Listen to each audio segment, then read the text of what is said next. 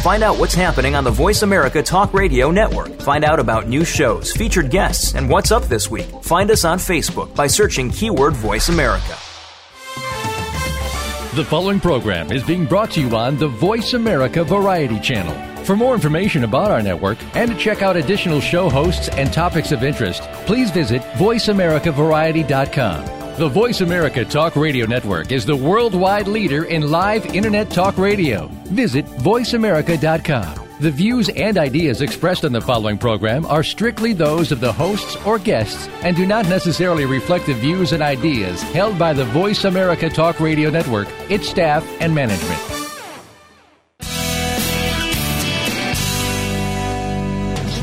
Welcome to Go Green Radio, brought to you by Covanta Energy. Reduce, reuse, recycle, rethink renewable energy and energy from waste. This program will help start you thinking about how to protect our world and its important resources.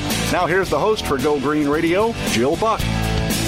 Welcome to Go Green Radio. I'm so glad that you could join us today.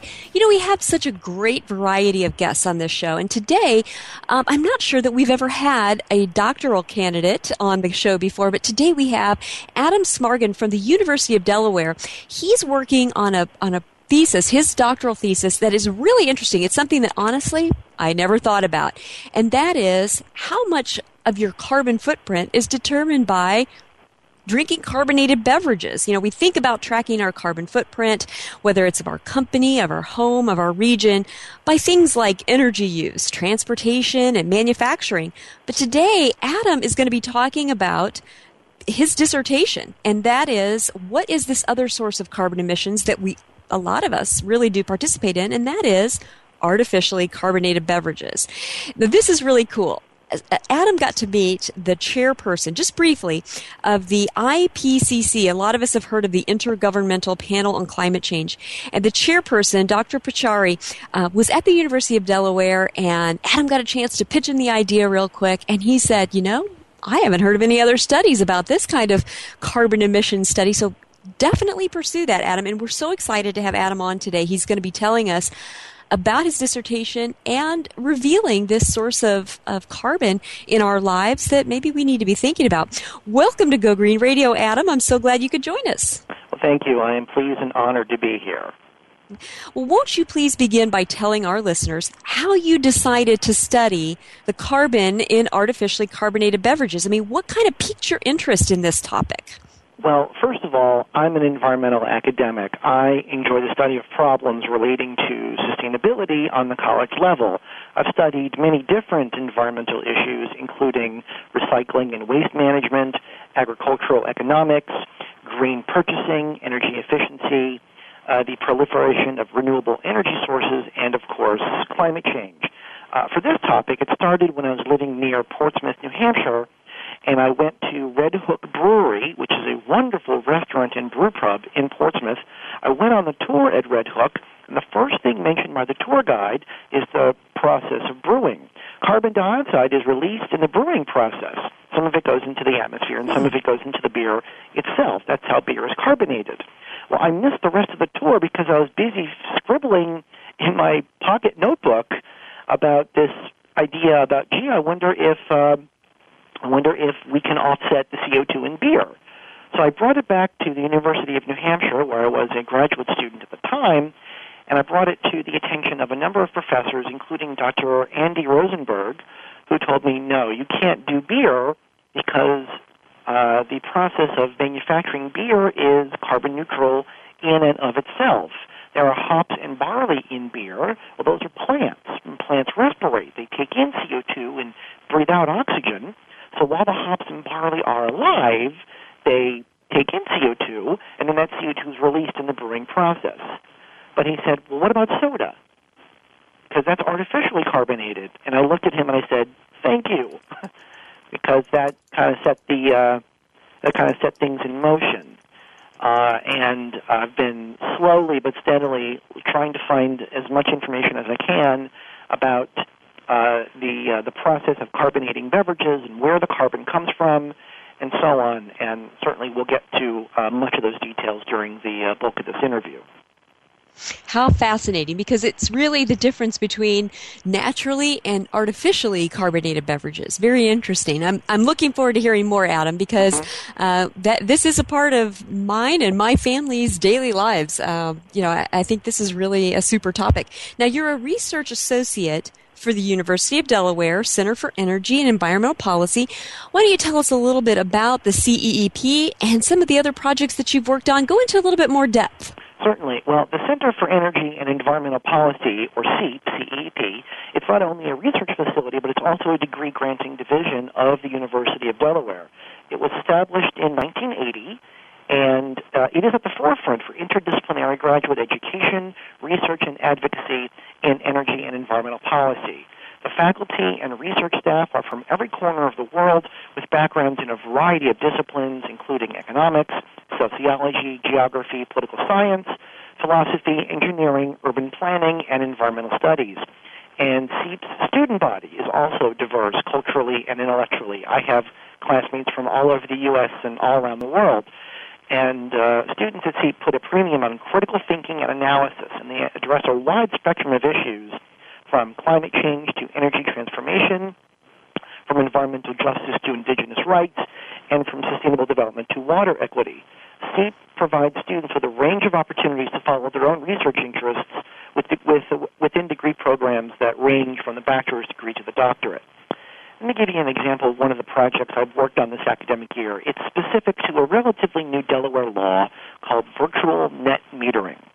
And virtual net metering says that if any person, organization, or company owns a certain minimum amount of land, then there are financial incentives set up by the state for you to put a solar farm on your land, to collect energy from the sun, to use a certain percentage of that energy for yourself, and to sell back a certain percentage to the grid. However, you can also sell back another percentage to any other person or organization or company. The reasoning for this law is simple. Fossil fuels will eventually run out, and this law will help ease the transition from a fossil fuel-based economy to one based on renewable sources of energy. This law is also in place in about a dozen states and in a number of foreign countries. One more thing about CEEP, it's led by Dr. John Byrne. He is a distinguished professor of energy and climate policy at the University of Delaware. He has contributed to Working Group 3 of the Intergovernmental Panel on Climate Change, the IPCC, since 1992. And because of that, he is one of thousands in the IPCC that shared the 2007 Nobel Peace Prize with Al Gore. Wow. You know, I don't want to divert too much from what we're going to be talking about today. Certainly. With your dissertation, but I'm really interested in that law that you mentioned because I live in the state of California, and one of the things that a lot of people have talked about is exactly that type of legislation, which would allow people who have the capital means, the money, to invest in more renewable energy than they can actually use to actually be able to sell that back. Currently, in California, the legislation is such that if you had the money, whether you were a company or an individual, to put up and to install more renewable energy sources than you actually could use, all you can do, the best you can hope for, is to turn the meter backwards. You can't sell it. And so it really is sort of a disincentive to put in as much renewable energy as you can afford to. And so that's a really interesting project you've worked on, Adam. That's cool. Maybe we'll have to have you on another time to talk about that one. Well, let's get into the details of your dissertation project. First of all, so the fizz in our carbonated drinks, is that the same substance that we hear scientists label as carbon emissions? Is it a greenhouse gas? And do you think most consumers know the difference, know what they're dealing with there? Well, yes, it is indeed a greenhouse gas. Carbon dioxide is what makes these beverages carbonated or fizzy. I mean, there are over 3 dozen greenhouse gases, but the major ones are water vapor, carbon dioxide, methane, nitrous oxide, and hydrofluorocarbons. All these increase the atmosphere's ability to trap infrared energy and thus affect the climate in a way that can be harmful to life on Earth. And generally speaking, carbon dioxide is considered to be the most important greenhouse gas. As far as whether or not consumers know that, generally speaking, I think the answer is no. Every time I tell people that this is what I'm studying and this is what my dissertation is on, the general reaction I get is, oh, I never thought of that. But it is indeed carbon dioxide in all these various carbonated beverages. Interesting. And where exactly, if it's an artificially carbonated beverage, where does that carbon come from in order to be injected into the beverage? Mm-hmm. Well, carbonated beverages are made up of three things: water, syrup, and CO2. The CO2 is injected into a syrup solution. Manufacturers of carbonated beverages, such as Coke and Pepsi, get CO2 canisters shipped to them by truck in pressurized metal containers. There are many companies around the world in the industrial gas industry that fill and sell these pressurized metal containers. Examples include Airgas, Air Liquide, and Praxair. Well, these companies are not removing CO2 from the atmosphere. They're not sucking it out of the air. Less than 0.4% of the atmosphere is made up of CO2. They're creating it from other gases they have, and by using large-scale chemical reactions, ostensibly in very large clean rooms, to get the necessary amount of carbon dioxide they need. Also, CO2 can be produced from other sources, such as the thermal decomposition of calcium carbonate, and also as a byproduct of manufacturing sodium phosphates. It's also a byproduct of fermentation, as I mentioned earlier in the Red Hook story. So this isn't like they're just displacing carbon from one natural source to an artificial source and just sort of moving the carbon around. They're actually producing more carbon dioxide. Is that correct? That is correct. Now, there are some companies in this industry that will capture it from coal-fired power plants, and that's terrific because certainly, it's like the saying, one man's trash is another man's treasure, and sure. A lot of work has been done to try and offset the CO2 coming from fossil fuel power plants. Nonetheless, the vast majority of CO2 that's in carbonated beverages is being manufactured. There's a net creation of CO2 for the industry. Wow. That's really something. That's, again, something that as your average everyday consumer, even though I live and breathe green, I never considered the impact of this consumer choice, that we're actually consuming something that's producing even more carbon. I think that's pretty amazing. We're going to be taking a quick commercial break, Adam, but when we come back, I want to talk to you more about the process that we go through, the manufacturing, to take this carbon that is artificially manufactured and put into the beverages, and a little bit more about that process.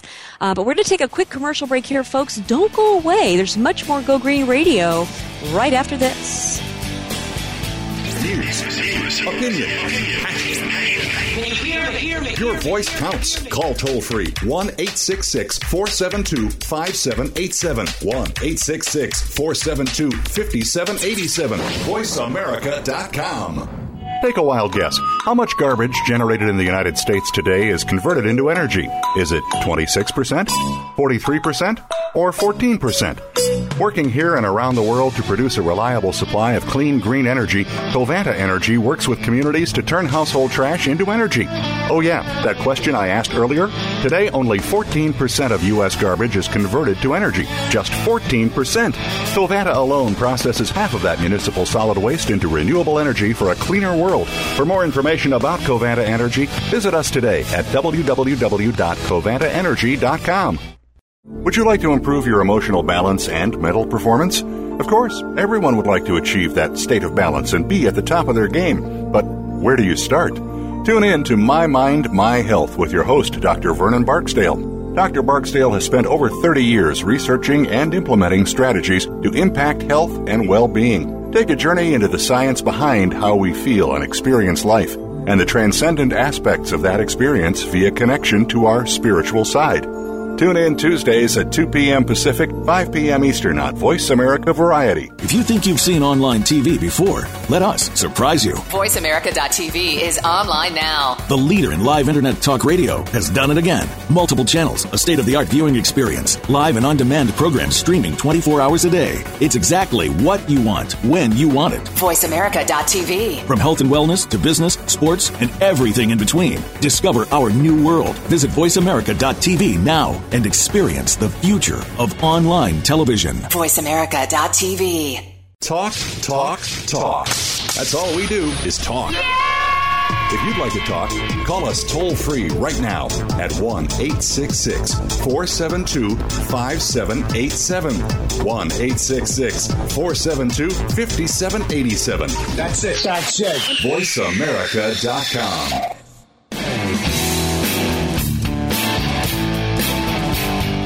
You're listening to Go Green Radio with your host, Jill Buck.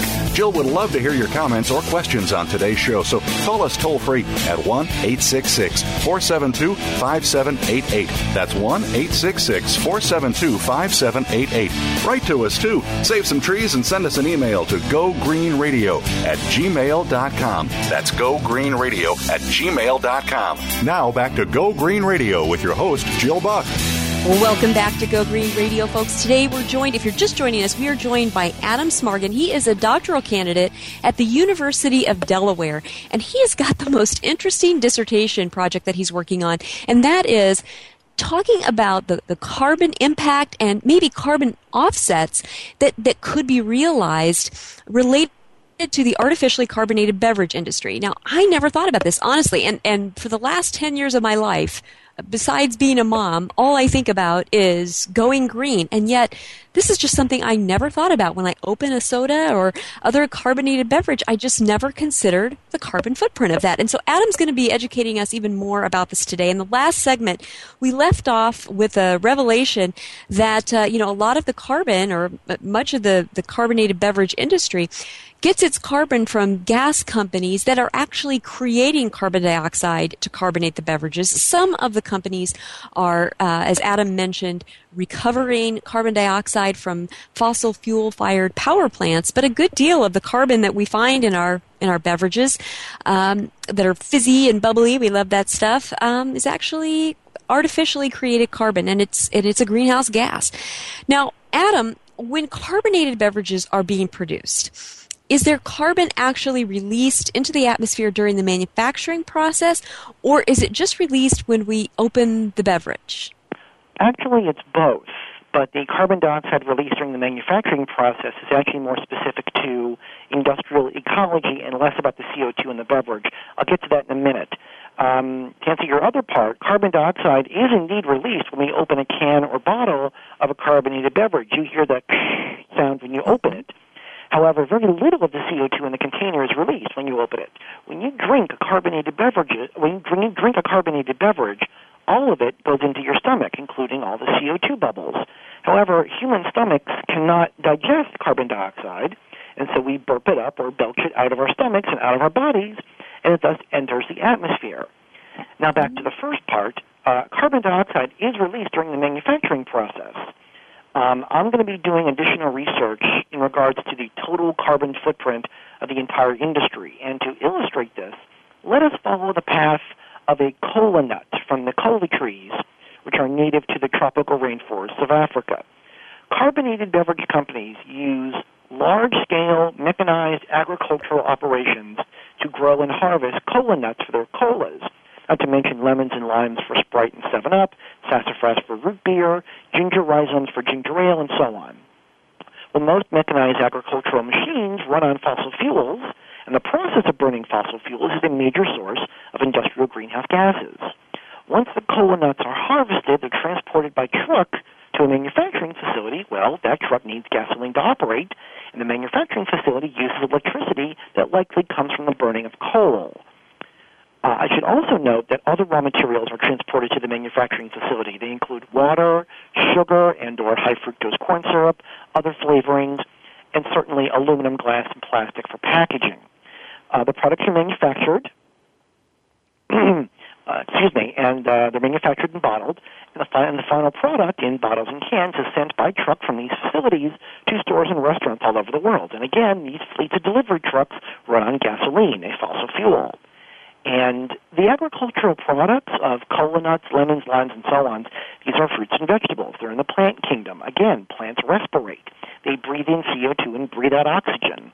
Therefore, any comprehensive greenhouse gas emissions inventory from the carbonated beverage industry must have a subtractive element in the calculations. And a final note, besides manufacturing full bottles and cans, these facilities also manufacture syrup, soda syrup, boxes of these syrups are sent to places that have soda fountains. And soda fountains essentially are machines that combine the syrup with water from that location's plumbing system and with carbon dioxide, which is purchased separately in a smaller metal container. It's combined in the right ratio to produce a tasty beverage. This means that businesses with soda fountains are also unwittingly contributing to climate change. So this includes restaurants, gas stations, convenience stores, sports venues, corporate food operations, and campus food operations, all unwittingly contributing to climate change. So what you're saying is, I mean, and this is really, again, you're really opening my eyes to this issue, Adam, that the carbon footprint of the carbonated beverage industry is spread out in a multi-continent fashion. I mean, from the point where it's harvested to the point where it's delivered to the consumer, carbon's being released all the way. Yes, that is correct. And I'm not knocking them. I'm not telling them that they shouldn't do this. And I also want to illustrate that I'm not interested in banning carbonated beverages. I drink them, you drink them, and Coca-Cola is the most recognized brand name in the world. All I'm suggesting is that something needs to be done, just a few small tweaks here and there in regards to how they do business, and things can go on and they can produce their products more sustainably. Well, and you're also talking about offset solutions, which we're going to get to in just a little bit. So, again, I think that's a very important point to bring up at this point. We're not saying, we shouldn't be drinking carbonated beverages, just simply saying let's measure the impact and then offset it. And that's a very sensible approach. Yeah. Now, you have some figures on the estimated amount of CO2 that's been released into the atmosphere as a result of past consumption of carbonated beverages. Talk about that data and why the average consumer should care about that amount of carbon released. In other words, what is the effect of that carbon from past beverage consumption to the atmosphere? Well, admittedly, the amount of CO2 that is emitted into the atmosphere from carbonated beverages is very small as compared to the larger sources such as cars and homes and factories. I refer to the cars and homes and factories as the low-hanging fruit, the easy sources to identify, the largest sources. I say that what I'm doing here is, I kind of call it hard-to-reach fruit. However, if we, as a society, are committed to solving the comprehensive problem known as climate change, every little bit counts. The data I have comes from a website called globaldrinks.com, and they reported that 14% of 1.2 trillion liters of all beverages consumed in 1998 were carbonated beverages. That's 168 million liters of carbonated beverages in that year. Wow. 5 years later, 14% of 1.4 trillion liters of all beverages consumed in 2003 were carbonated beverages. That's 196 million liters.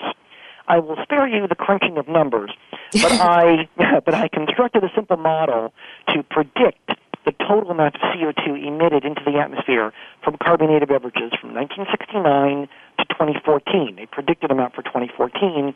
Adding that all up for that 40-plus year span is over 3 million metric tons of carbon dioxide. That's 3 megatons.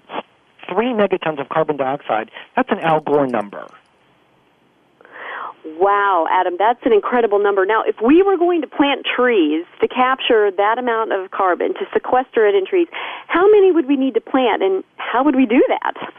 The general rule of thumb that I've been familiar with since 2003 is that one tree can offset 3 tons of carbon dioxide in 1 year. If we wanted to offset all the CO2 from carbonated beverages since 1969 in one shot, 1 million trees would do the trick in only 1 year. Wow. So what would be the process of actually, doing that? I mean, do we have the resources to plant that many trees? Generally speaking, we do. It's all a matter of funding. It comes down to who's going to pay for it, who's going to pay for the saplings, who's going to pay for the land, who's going to pay for the people to properly manage these forests of trees, probably sustainable foresters, and it will have to be managed for many decades. Now, based on what you can see as the projected growth of the carbonated beverage industry over the next couple of decades, what does that look like in terms of this ratio of beverages consumed to offsetting through tree planting or what have you? I mean, what kind of growth are you projecting, and what are some of the solutions to offset that growth? Well, certainly the projected growth of the carbonated beverage industry soft drinks are very popular. Globally, growth in beverage consumption remains solid and steady. In the past 5 years, commercial beverage volumes have risen between 2.3% and 2.7% annually. The volume of all ready-to-drink beverages reached an estimated 1.4 trillion liters in 2003, like I said. Mm-hmm. Soft drinks have been one of the fastest-growing sectors. Coca-Cola is the undisputed king of soft drinks. It is sold in over 200 countries with over 900 bottling facilities around the world and a fleet of over 100,000 vehicles. However, Pepsi-Cola is not far behind in several world markets, and in some places in the U.S., Pepsi outsells Coke. You asked about how to offset that. Well, if we did indeed plant 1 million trees to offset all that CO2, and if these trees were properly managed for multiple decades by sustainable foresters, ostensibly paid by the Environmental Management Division of these carbonated beverage companies, then I believe all that CO2 would indeed be offset. Wow. I mean, what you're talking about is kind of a combination of catching up with the carbon that's already been emitted by the industry and then projecting forward, and that could be quite costly. Any idea what that would actually cost the industry?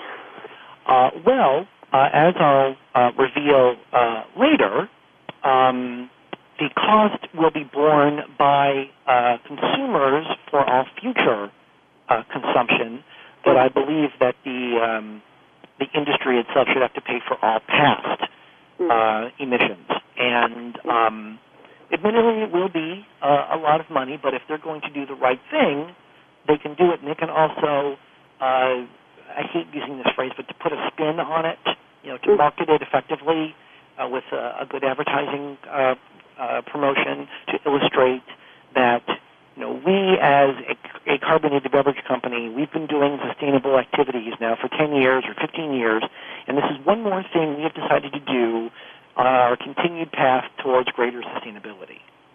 Well, and we know that these companies have sort of a predisposition to that sort of mindset or that sort of, community benefit. In fact, at the very beginning of Keep America Beautiful, which came around, something like 50 years ago, at the beginning it was a lot of these same companies who didn't want to see the packaging for their products as litter. And so they began a litter abatement program, which was Keep America Beautiful. Right. So, and a lot of these companies have also been very involved with, for instance, the National Recycling Coalition to get their packaging recycled. So I think there's reason to hope that these companies would be involved in an effort of some degree along these lines, just simply because they've given us evidence in the past that they care about their environmental footprint. So that's great news. Yes, indeed. It is certainly a little bit having to do with public relations, how the public views these companies, and gratefully it's not just lip service. There are a number of major corporations that produce, besides an annual report, they also produce an environmental annual report listing the improvements they have made every year in energy efficiency, water efficiency, recycling rates, and so on. Mm-hmm. And the idea with these publications is that they are trying to illustrate that all of these amounts of money or water or energy or whatever has increased every year so that the public can hold them accountable. Mm-hmm. Well, and I think we're all in agreement that we're moving in the right direction, and people don't ask companies to do all of this overnight. So it's a process. Well, folks, we've got to take a quick commercial break, but when we come back, there's much more with Adam and this issue of the carbon footprint of what you drink and how we might be able to offset that as a society. So don't go away. There's much more Go Green Radio right after this. News, opinion, your voice counts. Call toll-free 1-866-472-5787. 1-866-472-5787. VoiceAmerica.com. Take a wild guess. How much garbage generated in the United States today is converted into energy? Is it 26%, 43%, or 14%? Working here and around the world to produce a reliable supply of clean, green energy, Covanta Energy works with communities to turn household trash into energy. Oh yeah, that question I asked earlier? Today, only 14% of U.S. garbage is converted to energy. Just 14%. Covanta alone processes half of that municipal solid waste into renewable energy for a cleaner world. For more information about Covanta Energy, visit us today at www.covantaenergy.com. If you think you've seen online TV before, let us surprise you. VoiceAmerica.tv is online now. The leader in live Internet talk radio has done it again. Multiple channels, a state-of-the-art viewing experience, live and on-demand programs streaming 24 hours a day. It's exactly what you want, when you want it. VoiceAmerica.tv. From health and wellness to business, sports, and everything in between. Discover our new world. Visit VoiceAmerica.tv now and experience the future of online television. VoiceAmerica.tv. Are you a leader who needs to become better and more consistent? Are you someone who's trying to be a leader but can't seem to get to that level despite seemingly doing everything right? Tune in to Leadership every day with your host, Marguerite Calloway. Marguerite and her guests will spotlight proven leadership traits, capabilities, and experiences designed to help you become a leader or a better leader. Listen for Leadership every day, Tuesdays at 7 a.m. U.S. Pacific Time, 1600 hours in South Africa, on the Voice America Variety Channel. News, opinion, your voice counts. Call toll-free 1-866-472-5787. 1-866-472-5787. VoiceAmerica.com. You're listening to Go Green Radio with your host, Jill Buck. Jill would love to hear your comments or questions on today's show, so call us toll-free at 1-866-472-5788. That's 1-866-472-5788. Write to us, too. Save some trees and send us an email to gogreenradio@gmail.com. That's gogreenradio@gmail.com. Now back to Go Green Radio with your host, Jill Buck. Welcome back to Go Green Radio. We have Adam Smargon, a doctorate candidate at the University of Delaware, on with us today, talking about a really fascinating topic of the carbon footprint of your carbonated beverage choice.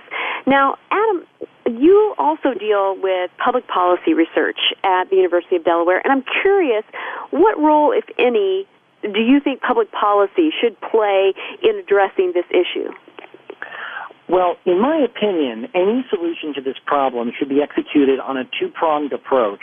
First, we need to offset the CO2 from past consumption, probably by way of massive reforestation efforts to be paid from an ad hoc organization funded by the carbonated beverage companies. Second, we need to offset all CO2 from future consumption, probably by way of a carbon fee or a carbon tax on consumers on future beverage sales. Any costs to the economy of cutting greenhouse costs emissions, like other costs, will ultimately be borne by households. And the easiest mechanism for this is the carbon fee or carbon tax. How much will this carbon tax be? Gratefully, not much. Based on current prices, I have postulated that an appropriate carbon tax is only about 1 penny for one bottle or one can or one regular-sized soda fountain drink, only about 2 or 3 cents for a big gulp, only 6 or 7 cents for a 6-pack or a 2-liter bottle, and about 12 to 14 cents for a 12-pack. When I was at the University of New Hampshire, I administered a survey on this topic, and the most important question I asked was, if you were at a restaurant, how much more would you be willing to pay per person to offset your meal's contribution to climate change? And it was phrased in a series of yes or no questions, starting with, would you pay $1? Yes or no. Would you pay 50 cents? Yes or no. Would you pay 25 cents? And so on, down to a penny. Exactly half of the respondents would pay at least 1/4 per meal. 55% would pay a minimum of 20 cents, and 73% would pay at least a dime. And that was the minimum amount I hypothesized that an average American would pay. Also, instead of instead of hiding the cost of the offsetting program in the food prices, many think it should be listed right on the bill as a carbon fee, listed right underneath the tax line item. Imagine, if you will, getting a receipt from a restaurant with the following line items: main dish, side dish, beverage, tax, carbon fee, and total. This helps to educate the public and hopefully get them used to the concept of the need for someone to pay for offsetting programs, and that it's not nearly as expensive as some people might have you believe. Mm-hmm. Applying the idea of this carbon fee to the general sales for carbonated beverages in stores and vending machines is actually pretty easy. Customers will grumble, to be sure, but the loss of revenue from the marginal number of customers who now claim the price is too high because of the carbon fee is negligible. All grocery bills in bottle bill states already have the cash register technology and computerized inventory systems to automatically charge the customer 5 cents per container, or 10 cents in Michigan. This technology can be easily adapted to charge an additional carbon fee. Mm-hmm. And vending machines are even easier, to simply raise the price on the carbonated beverage choices by a nickel. Admittedly, some vending machine operators may be tempted to do an across-the-board price increase on all beverages in the machine, regardless of carbonation. For instance, iced tea, fruit punch, and lemonade are not carbonated, but they are frequently sold in vending machines, and so they may still get the price increase. This extra money can go towards reforestation efforts, machinery overhauls, and zero-carbon fleets and buildings. Mm-hmm. It's really interesting because, a lot of consumers, like you said, they're used to seeing a recycling fee or, something along those lines. It's not anything new, really. Now, besides public policy, Adam, what are some other solutions to offset the carbon emissions of the carbonated beverage industry? I mean, if we can't get public policy makers, to get behind this, then what? What are some other solutions? Well, I'd like to illustrate the difference between environmental policy and environmental management. Environmental policy is a division of public policy where people say, well, there ought to be a law, and they institute laws and rules for society to follow. This includes, at the very least, compliance with regulations. Environmental management, on the other hand, is largely a voluntary initiative taken up by companies and corporations to go beyond compliance. And their motivation is twofold: corporate social responsibility and the potential for either saved costs or increased profits. There may not be pressure from public policy to do the right thing, but there is pressure from other companies, especially competitors. If you have 10 major carbonated beverage manufacturers and 5 of them agree to do this, you can bet the other 5 are going to follow suit because they won't be viewed as being as green as the first 5. I see. Well, yeah, as soon as somebody starts to actually say, this is what we've been doing, it kind of pressures the whole industry, right? That is correct. Gotcha. Now, tell us about the companies that supply the carbon to soft drink manufacturers. Have any of them already taken any steps to offset their products' emissions, and how do you think they will react to your study? Well, as mentioned before, there are many companies around the world in the industrial gas industry that fill and sell pressurized metal containers of carbon dioxide. These include Airgas, Air Liquide, and Praxair. I had the opportunity to visit Air Liquide's facility in northern Delaware about a year ago, and they have several beverage companies as clients, including Coke, Pepsi, and seltzer manufacturers. Their approximate annual income from selling carbon dioxide around the world is over $422 million. Wow. And and that's worldwide. As of a year ago, the average market price for CO2 from Air Liquide and their competitors to CO2 clients is about $100 per ton of liquid CO2. And to my knowledge, none of these companies in the industrial gas industry have taken any steps to offset their emissions. How will they react to my study? Probably in one of 2 ways, happy or angry. I think they'd be angry because public policy may force their products to get a carbon tax, which usually leads to reduced sales. I think they'd be happy because I'd be willing to work with them under the auspices of profit-focused environmental management to show them how they can incorporate this into part of their overall sustainable goals and perhaps also cut costs and or realize more profit, perhaps as a part of a marketing effort to illustrate that they are committed to sustainability. You know, Adam, I can't help but think about all of the carbon offset programs out there. Some of them are very reputable, some of them are not, who would be salivating at the chance to absorb the funding to offset the carbonated beverage industry. There are a lot of organizations out there, and I just wonder what they would be thinking. I'm sure a lot of them will be first in line to help fund your study and then to offer their solution. That's going to be a really interesting upshot, I think, of your study, Adam. How do you think the giants of the industry, like Coke and Pepsi, will react to your study? Any idea? Well, again, I think they'd be either happy or angry, and largely for the same reasons.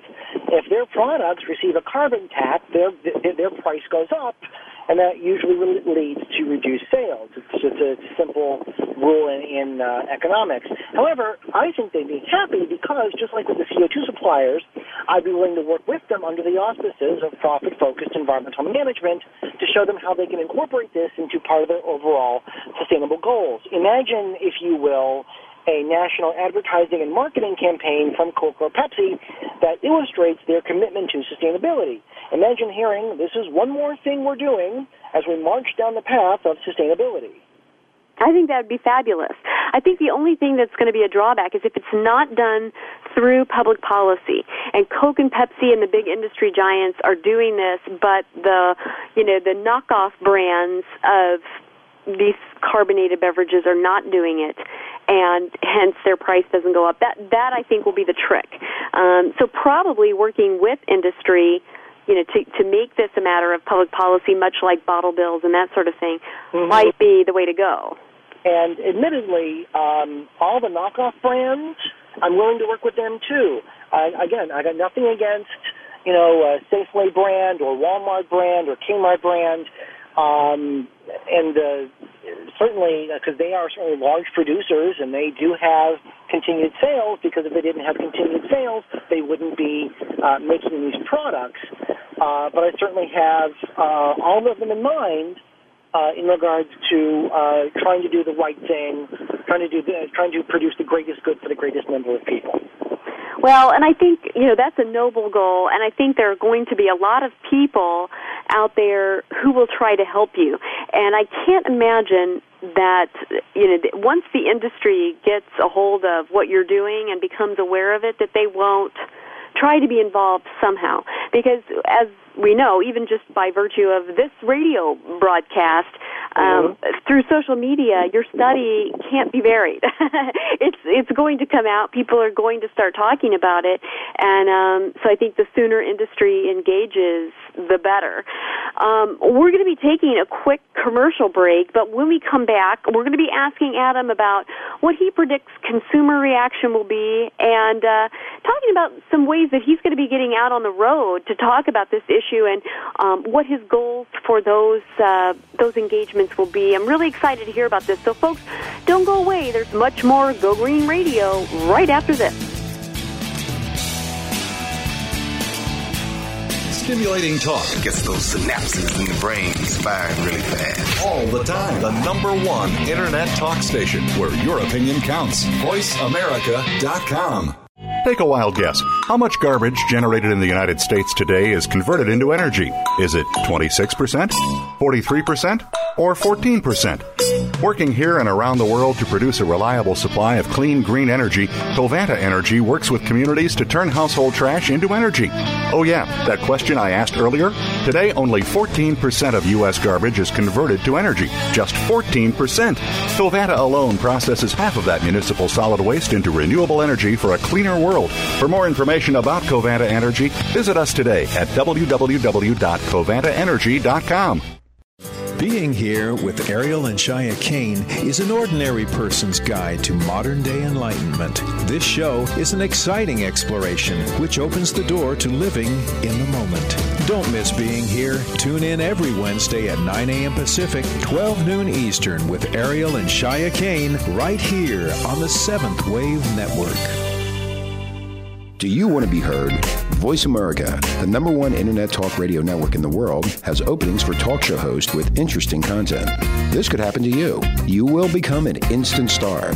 You will establish your credibility and expertise. You will gain international exposure and publicity. You will earn heightened respect and prestige among your peers. You reach a highly targeted audience that is interested in your experience and what you have to offer. You may be able to sell advertising and generate revenue for your show. Your celebrity status will open doors to new opportunities both personally and professionally. And most of all, it's fun. To find out more about this exciting opportunity, go to www.voiceamerica.com and click Host Your Own Show or call Jeff Spinard at 480-294-6417. Again, 480-294-6417. News, opinion, your voice counts. Call toll-free 1-866-472-5787. 1-866-472-5787. VoiceAmerica.com.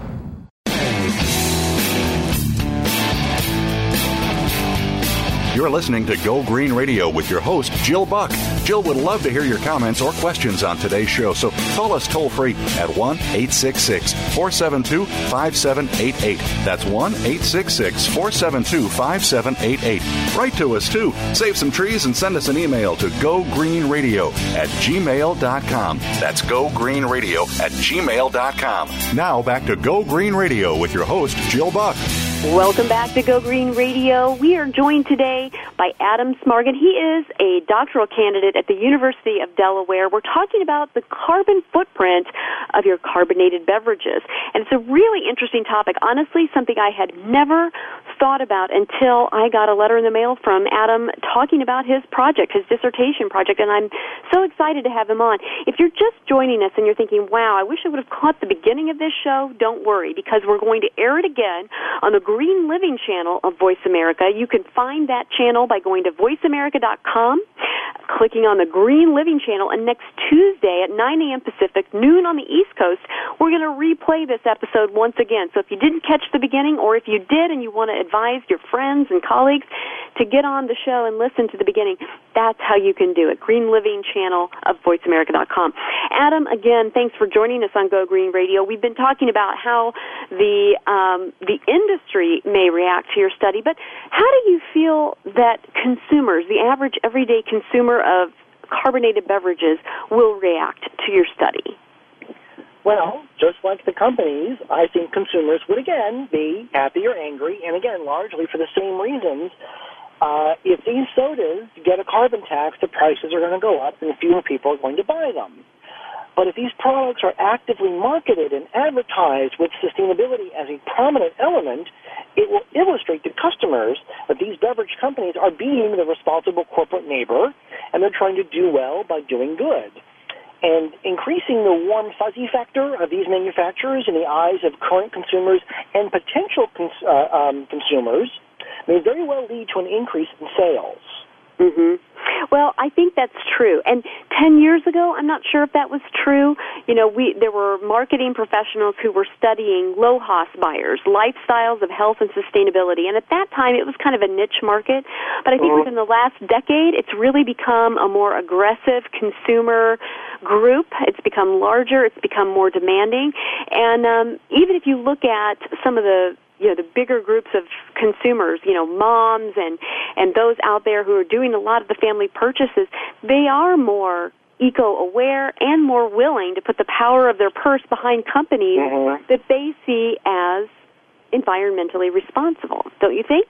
Yes, I do. There are a number of commercials, television commercials out there, radio commercials too, that tout the sustainable elements of their products and of their services, and that's just going to slow but steady growth over time. Absolutely. Now, Adam, you've got some upcoming speaking engagements at, is it the University of Michigan? and out in Denver. Tell us about those groups, to whom you'll be speaking, and what your goals are for the speeches you've got coming up. It's actually not at the University of Michigan. It's at Michigan State University. That's in about a month. Oh, the Spartans. I'm a big fan of those Spartans. I was actually born in Michigan, and I have a lot of family and friends who went to U of M and also went to MSU. When they play each other, I cheer for the clock. I really can't. I really can't pick one over another. Anyway, MSU will host the 6th biennial conference of the U.S. Society for Ecological Economics.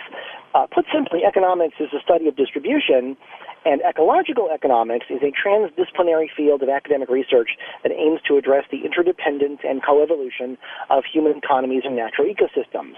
It's distinguished from environmental economics, which is the mainstream economic analysis of the environment, by its treatment of the economy as a subsystem of the ecosystem and its emphasis upon preserving natural capital.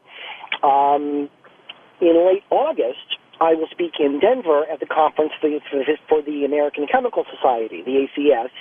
They have over 161,000 members at all degree levels and in all fields of chemistry and chemical engineering and related fields. It is the world's largest scientific society and one of the leading sources of authoritative scientific information. Their conferences feature an environmental track, and I am pleased and honored to not only speak at the conference but also be one of their newest members. Wow. My goal for both conferences is to educate, inform, and generate discussion. I also hope to gain access to more information and to other resources that will assist me in the pursuit of executing and completing this research for my doctoral dissertation at the University of Delaware. Well, that's fantastic. Now, do you expect anybody from the carbonated beverage industry to be in attendance at either of those engagements? That's a very good question. I do not know. There were 2 carbonated beverage events, essentially, that occurred earlier this year, one in Las Vegas, one in New York. I tried very hard to try and attend, but they were for people in the industry only, so I was effectively shut out.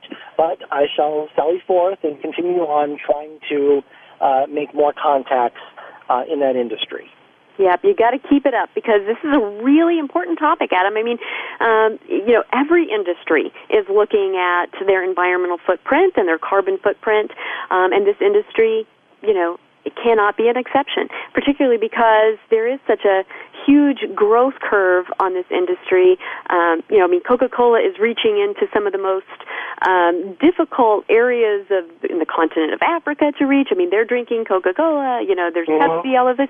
I mean, just simply because of the wide dispersion of this industry, I think this is really something that needs to be addressed. Now, Adam, I know that the work that you're doing, doesn't happen for free. It doesn't happen, on your free time. This is your work. What kind of support do you need in order to carry this project to fruition? I mean, if we have listeners out there who want to help you, they want to get involved, what are some of the ways that they can be of assistance? I welcome any listener with interest in research to contact me by way of electronic mail. My email address is smargon@udel.edu. That's S-M as in Mary, A-R-G-O-N as in Nancy, at udel.edu. Smargon@udel.edu. And what are some of the things that you're going to need? Kind of list for us the resources that you'll need to complete your dissertation.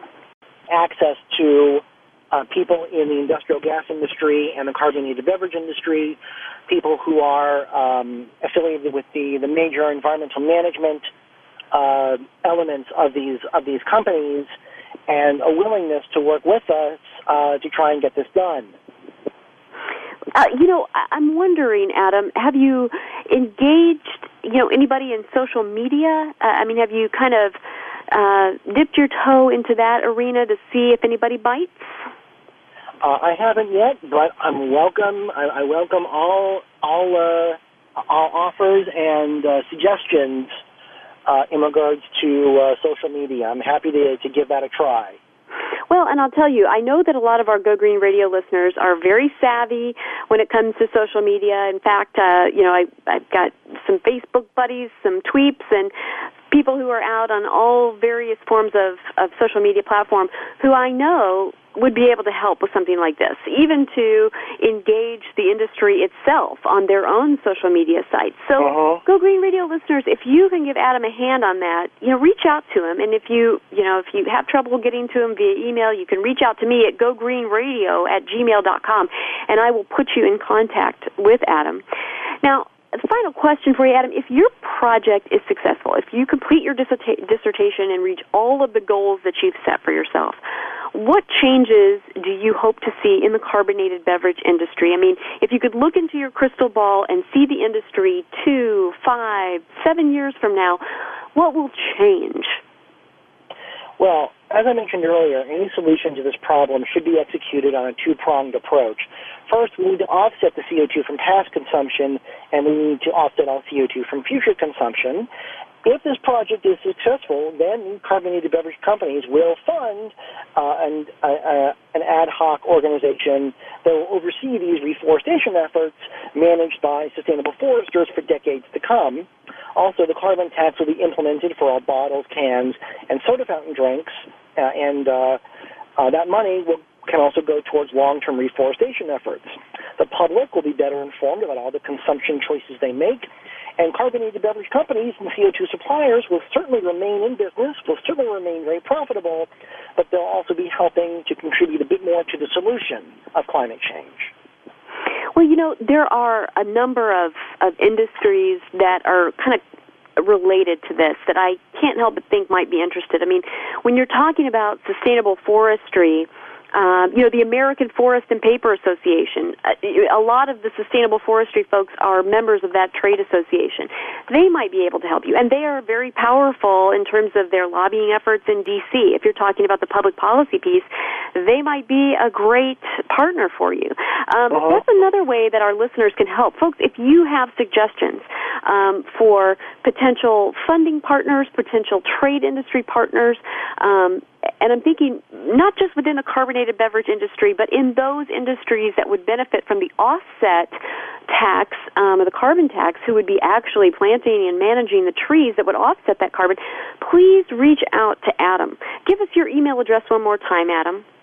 Certainly. I can be reached at smargon@udel.edu. That's SM as in Mary, ARGON as in Nancy, at UDEL.edu. Great. Well, thanks for joining us, Adam, and thank you to all our Go Green Radio listeners for joining us. This is a really enlightening topic, and I'm glad that we got to discuss it, Adam. Good luck to you with your dissertation. Folks, we've got a great show again next week, same time, same place, so be sure to tune in to Go Green Radio then. Until then, have a wonderful week, and go green.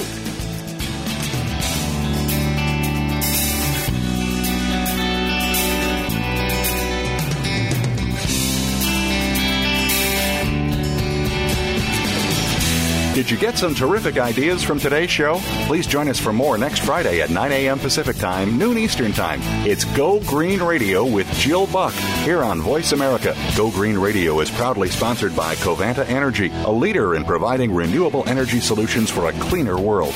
Visit www.covantaenergy.com for more information. We'll see you here next week.